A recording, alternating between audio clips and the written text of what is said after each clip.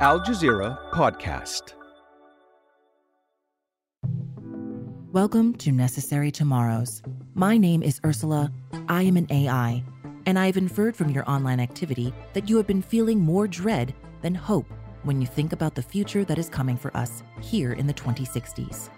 So I have created a course just for you to enhance your capacity for imagining different futures. Your class starts January 8th. Necessary Tomorrows, an audio series by Doha Debates and Al Jazeera. Find it where you listen to podcasts. The US has again vetoed the UAE's proposal for an immediate humanitarian ceasefire in Gaza. Washington's move has been condemned around the world. Jordan reflected the view of the Arab world, saying the veto is a license for Israel to carry on with the massacre. How will America's stance affect its relations with Arab allies? And as some rights groups say, does it run the risk of being complicit in Israeli war crimes? I'm Tom McRae, and you're listening to the Inside Story podcast, where we dissect, analyse and help define major global stories. OK, let's bring in our guests now. In the occupied West Bank is Sari Bashi, Programme Director for Israel-Palestine at Human Rights Watch. She has also co-founded Gisha, an Israeli human rights group promoting Palestinians' right to freedom of movement. In Montreal, Canada, is Muin Rabbani, a Middle East analyst and the co-editor of E! Magazine, Jadaliyya. And in London is Mark Seddon, director at the Centre for UN Studies at the University of Buckingham. He was also a speechwriter for former UN Secretary-General Ban Ki-moon. A warm welcome to all three of you. Thank you very much for joining us here on Al Jazeera. First of all, Mark, if I can start with you. I mean, it was widely expected that the US was going to veto this resolution. It's the only country, as we mentioned, to do so. Why do you think it seems not susceptible at all to international pressure on this issue? Very, very difficult to say. I mean, the connection between the United States and Israel is a deep and very historic one, but it's doing the United States enormous damage now. I mean, I would make a comparison really directly with 1956 and Britain and France's invasion of Suez. Of course, at that time, the United States obliged the British and the French to withdraw. This relationship with Israel has now become clearly rather a toxic one, and that would appear to be the view of very many Americans. And you just look at the demographics and you see that the under-30s, for instance, overwhelmingly calling for an end to this war ceasefire. So, yes, I mean, there are many reasons why the United States has had this historic tie with Israel. I think the older generation have a view of Israel which is based on an idea of Israel from the 1950s, 60s and 70s. The younger generation can see exactly what is happening now. And that is a problem for President Biden, of course, because it's election year next year. And many people are wondering whether he's helping to hand the election on a plate to Donald Trump. Yeah, we're going to get into Biden and the effect that it is potentially going to have on his election campaign a little later on. But, Sari, I just wanted to highlight that it's not just countries that have pushed back against the US. A number of aid organisations have also called America out, saying that they are appalled. Amnesty International has said that, I quote, the US has displayed a callous disregard for civilian suffering. What has been the Human Rights Watch's stance on this? What's been the reaction to the US vetoing this resolution? So we're very concerned that the U.S. is not backing its words about needing to protect civilians with any action, including UN Security Council resolutions, which could do a lot to make it clear that humanitarian aid needs to come in full stop and that violations of international humanitarian law need to stop full stop. So there are very concrete things that need to happen to give civilians in Gaza a fighting chance to survive. The Israeli military needs to immediately open its own crossings with Gaza to allow the full panoply of life-saving humanitarian aid, as it has done in all previous hostilities. And its soldiers, who are now inside Gaza, have an obligation to actively facilitate the distribution of humanitarian aid. At this point, aid agencies have stopped delivering humanitarian aid except in Rafah in the very south because there's no access. Under the law of occupation, Israel, as the occupying power, is not only obligated to facilitate the supply of humanitarian aid by others, it is also obligated to supply on its own to the civilian population that so desperately needs it. And to be clear, armies do this all the time. They bring humanitarian aid to civilians who are in need. Yes. And that is one of the many things that needs to be demanded in a very specific and very immediate way. Like you say, they're obligated to do all of those things that you outlined there, but they're simply not doing that at this stage. What sort of pressure and where does that pressure need to come from for that to change? Well, the United States is backing the Israeli government militarily and diplomatically. And so the first thing they should do is suspend arms transfers and military assistance to the Israeli military because of the real risk that those weapons will be used to commit further grave abuses. I suspect that would have an immediate effect on the conduct of the Israeli military.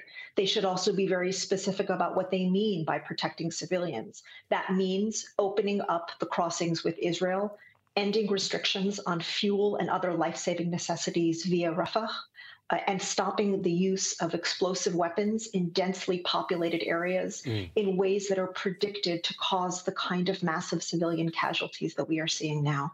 Muin, it was quite remarkable only a few days ago when Antonio Guterres made the decision to invoke Article 99 in light of how it's played out with the US doing the veto. How symbolic was that? Do you think that was the right move? Or has it just been posturing on Guterres' part, do you think?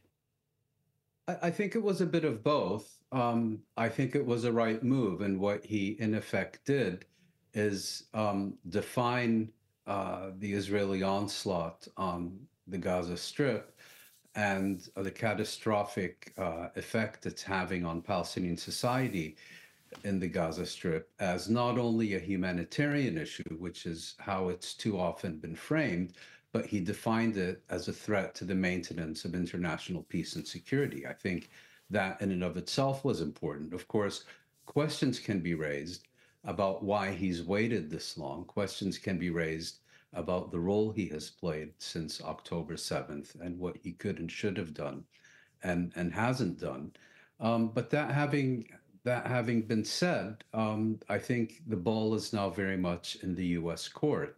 As your other guests have said, I think it's quite clear now that the continuation of this war is above all a U.S. rather than an Israeli decision. And therefore, what the U.S. does and does not choose to do in terms of the killing fields that the Gaza Strip have become is very important. And I don't see that arguments about international law, about the slaughter of civilians, and so on are going to have much resonance in Washington. I think the only thing that will have an effect on Washington is how its direct interests, both in the region and globally, will be affected if it insists on continuing to stay the course and providing full military and political and diplomatic support to what the Israelis are doing. This isn't necessarily the end of action at the United Nations. Palestine's ambassador has vowed to take the issue to the General Assembly. Mark, can you just explain what exactly could happen next and what effect, if any, it would have on the people in Gaza? Yes, well, I mean, it goes to the General Assembly. If there's a two-thirds majority, it can have an emergency session, as it did after Russia occupied part of Ukraine. Now, the interesting thing, of course, is that a majority of member states can then actually vote on a resolution, very, very rarely used. It's called Uniting for Peace. And that actually gives the General Assembly, it doesn't give it Chapter 7 binding powers, but a majority of members could take, as they say, all forms of collective action, including the use of armed force.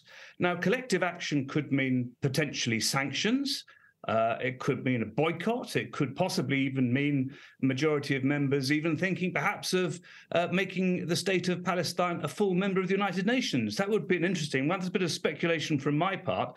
Now, when people say oh, it's non-binding, nothing will happen. Well, I mean, we just don't know. I mean, the last time, for instance, armed force was authorized, it came through the General Assembly in such a situation like this back in 1950 in Korea. So no, I agree that the ball is very much in the court of the United States, but it's also very much in the court of world opinion. And the vast majority of member states, as we know, are very, very unhappy about what's happening. And they will be pushing and supporting, I imagine, the state of Palestine at the General Assembly.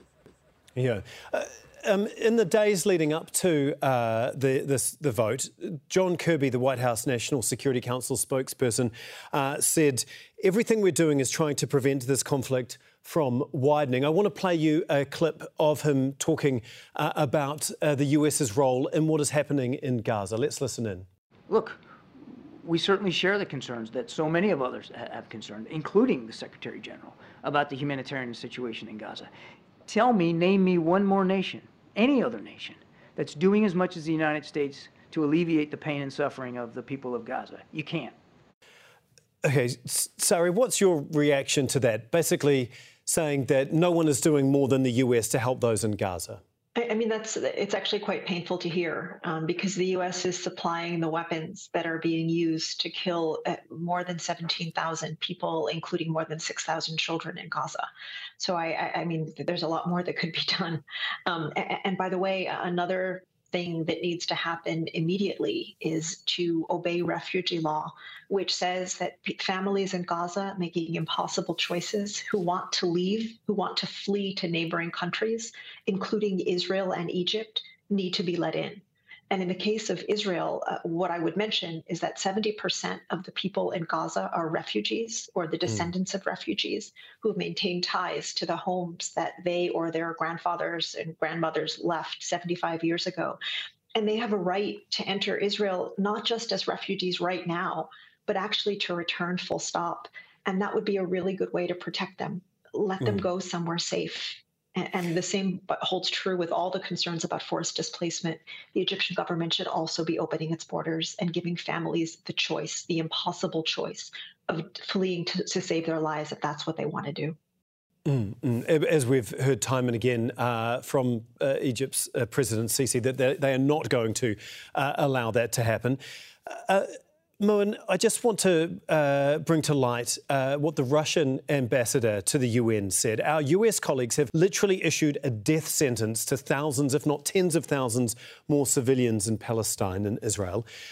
Do you think that the US is now at risk of being complicit in any war crimes that are carried out here? No, I don't think it's at risk of being complicit. I think it already is complicit. And in fact, it has been complicit from the outset. I mean, once the United States understood what Israel was doing, and there's absolutely no indication it didn't understand what Israel was doing, and continued to supply it with the high explosives, with the impunity in the international arena, to continue doing what it was doing, then it's obviously complicit. And to the extent that prominent legal scholars are now stating that Israel is either perpetrating genocide in the Gaza Strip or is at risk of perpetrating genocide in the Gaza Strip, the United States is aiding and abetting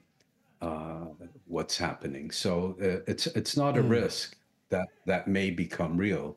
It's been very real now for 2 months. I would say, in Jonathan Kirby's defense, he may have misunderstood the question and thought it was being asked about what the U.S. is doing to support the damage that and killing that Israel is inflicting on Palestinian society, because he couldn't possibly have been serious with the response he gave.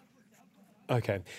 Mark, I can see you nodding away there. I mean, but despite that, there has been an increasing pushback within the United States of its stance in supporting Israel, from senior officials, the Defence Secretary, Secretary of State and US representatives at the UN.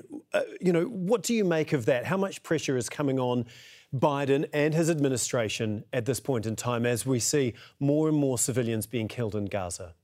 Well, I just wanted to say, if I may, in relation to what we were just discussing a moment ago, essentially, I think the United States, not just the United States, but also countries such as Britain and Germany, knew full well what was being planned and gave assent because, of course, just before the action began in Gaza, language was being used by any means necessary to do whatever is necessary. I mean, again, what we've seen throughout is actually, it's recorded the intent to commit what are war crimes. Let's not beat about the bush.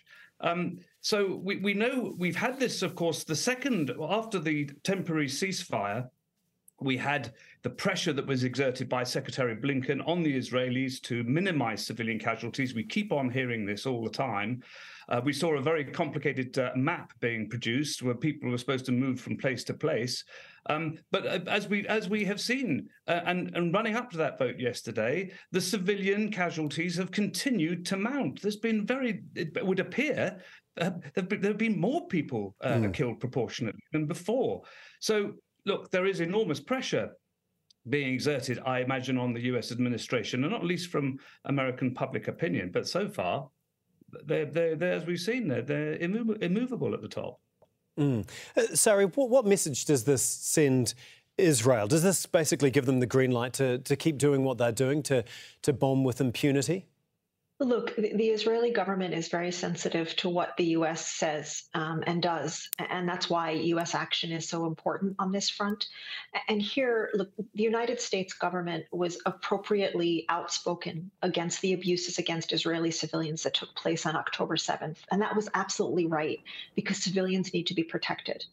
I'm worried that they are not affording that same concern and consistency in terms of compliance with international law to Palestinian civilians. And that really undermines the credibility of the US government and, frankly, of international humanitarian law. It can't apply to some civilians and not others selectively, depending on who superpowers happen to be allied with.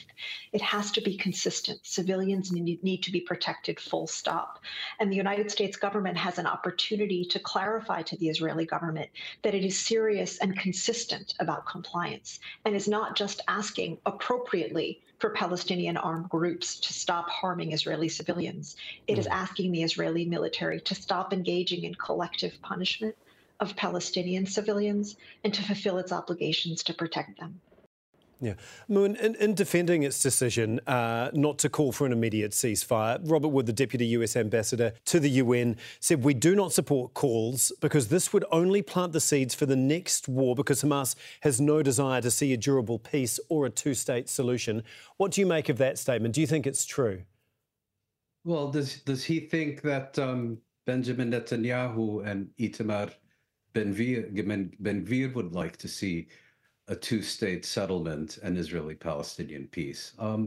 It's quite clear he's fishing for pretexts to justify the political position of his government, which is one of essentially unconditional support for Israel's onslaught on the Gaza Strip and Palestinian society in the Gaza Strip until its interests dictate a change of course. And unfortunately, we're not there yet. So, we have to remember also, we need to take into account the enormous disparity in power that we're seeing now. This is essentially a conflict between occupier and occupied. And yes, of course, the laws of war need to be respected by everyone. But what we have here is the final nails in the coffin of the Western constructed rules-based international order that was established as an alternative to the international legal regime. And I think statements such as that by the US representative to the UN yesterday are a very good indication of that. Basically, one set of rules for us and our friends and another for everyone else. Mark, I just want to bring to light what the French ambassador to the United Nations said in regards to the UN and the Security Council. Once again, the Council has failed with a lack of unity and by refusing to commit to negotiations. The crisis is only going to get worse. The Council is not completing its mandate under the Charter. Now, Turkey's President Erdogan has just called for the UN Security Council to be reformed, saying that we have lost our hope and expectation of the Security Council. I mean, is it a failure at this point in time? It is failing, but of course it's not the UN system. I mean, the UN itself has been very, very carefully constructed. It should be working. But of course, we've seen instances with Russia and Ukraine, now with the United States in Israel, where they've stubbornly used the veto to completely frustrate the United Nations. And of course, at another level, not only are they stopping the United Nations from doing its job in trying to bring about peace and security and stop conflict from spreading, it's pretty clear, as we've been hearing, that the UN is finding it incredibly difficult to do its job on the ground, helping people.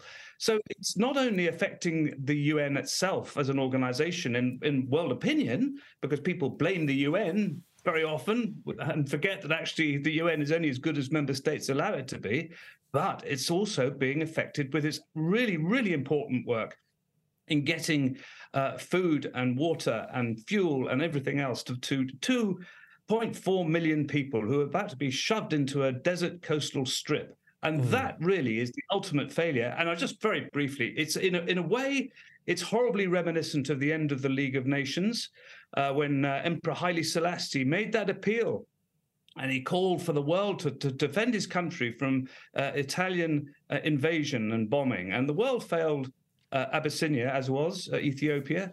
And the world is now failing the Palestinians. Yeah. Well, I guess with no prospect of any lasting ceasefire or any other humanitarian pause at this stage, Sarah, can you just give us an idea of what's actually going to happen next to the people inside Gaza?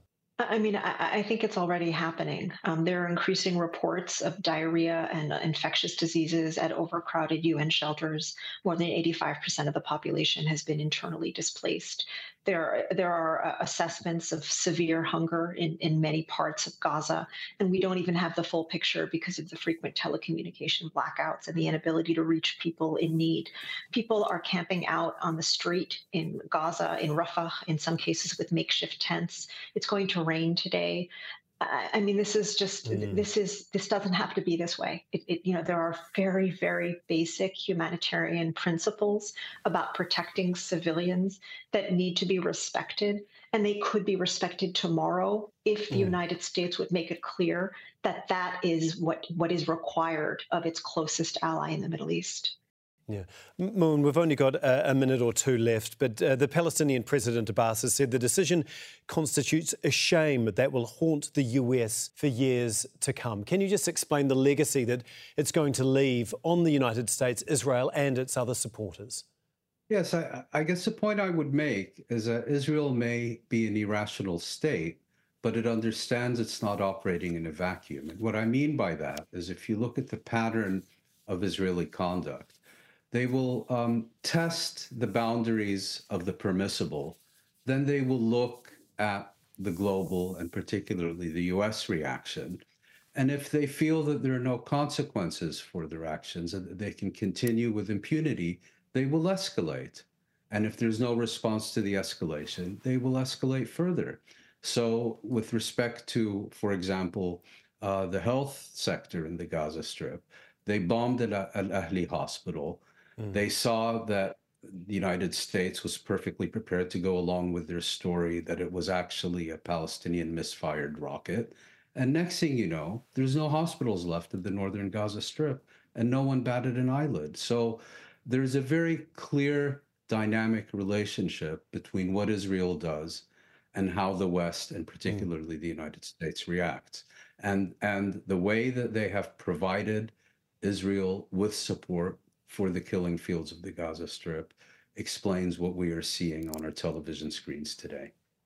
Okay, thank you so much, all three of you, Sari Bashi, Muin Rabbani and Mark Seddon. We really do appreciate your time and your insight here on Inside Story.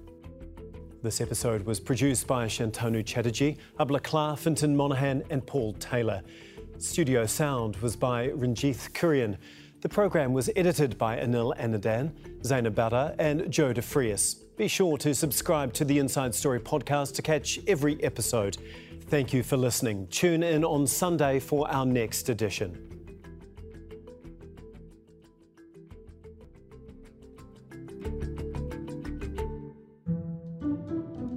We live in a world where the news is at our fingertips, where we're one click or swipe away from the latest headlines.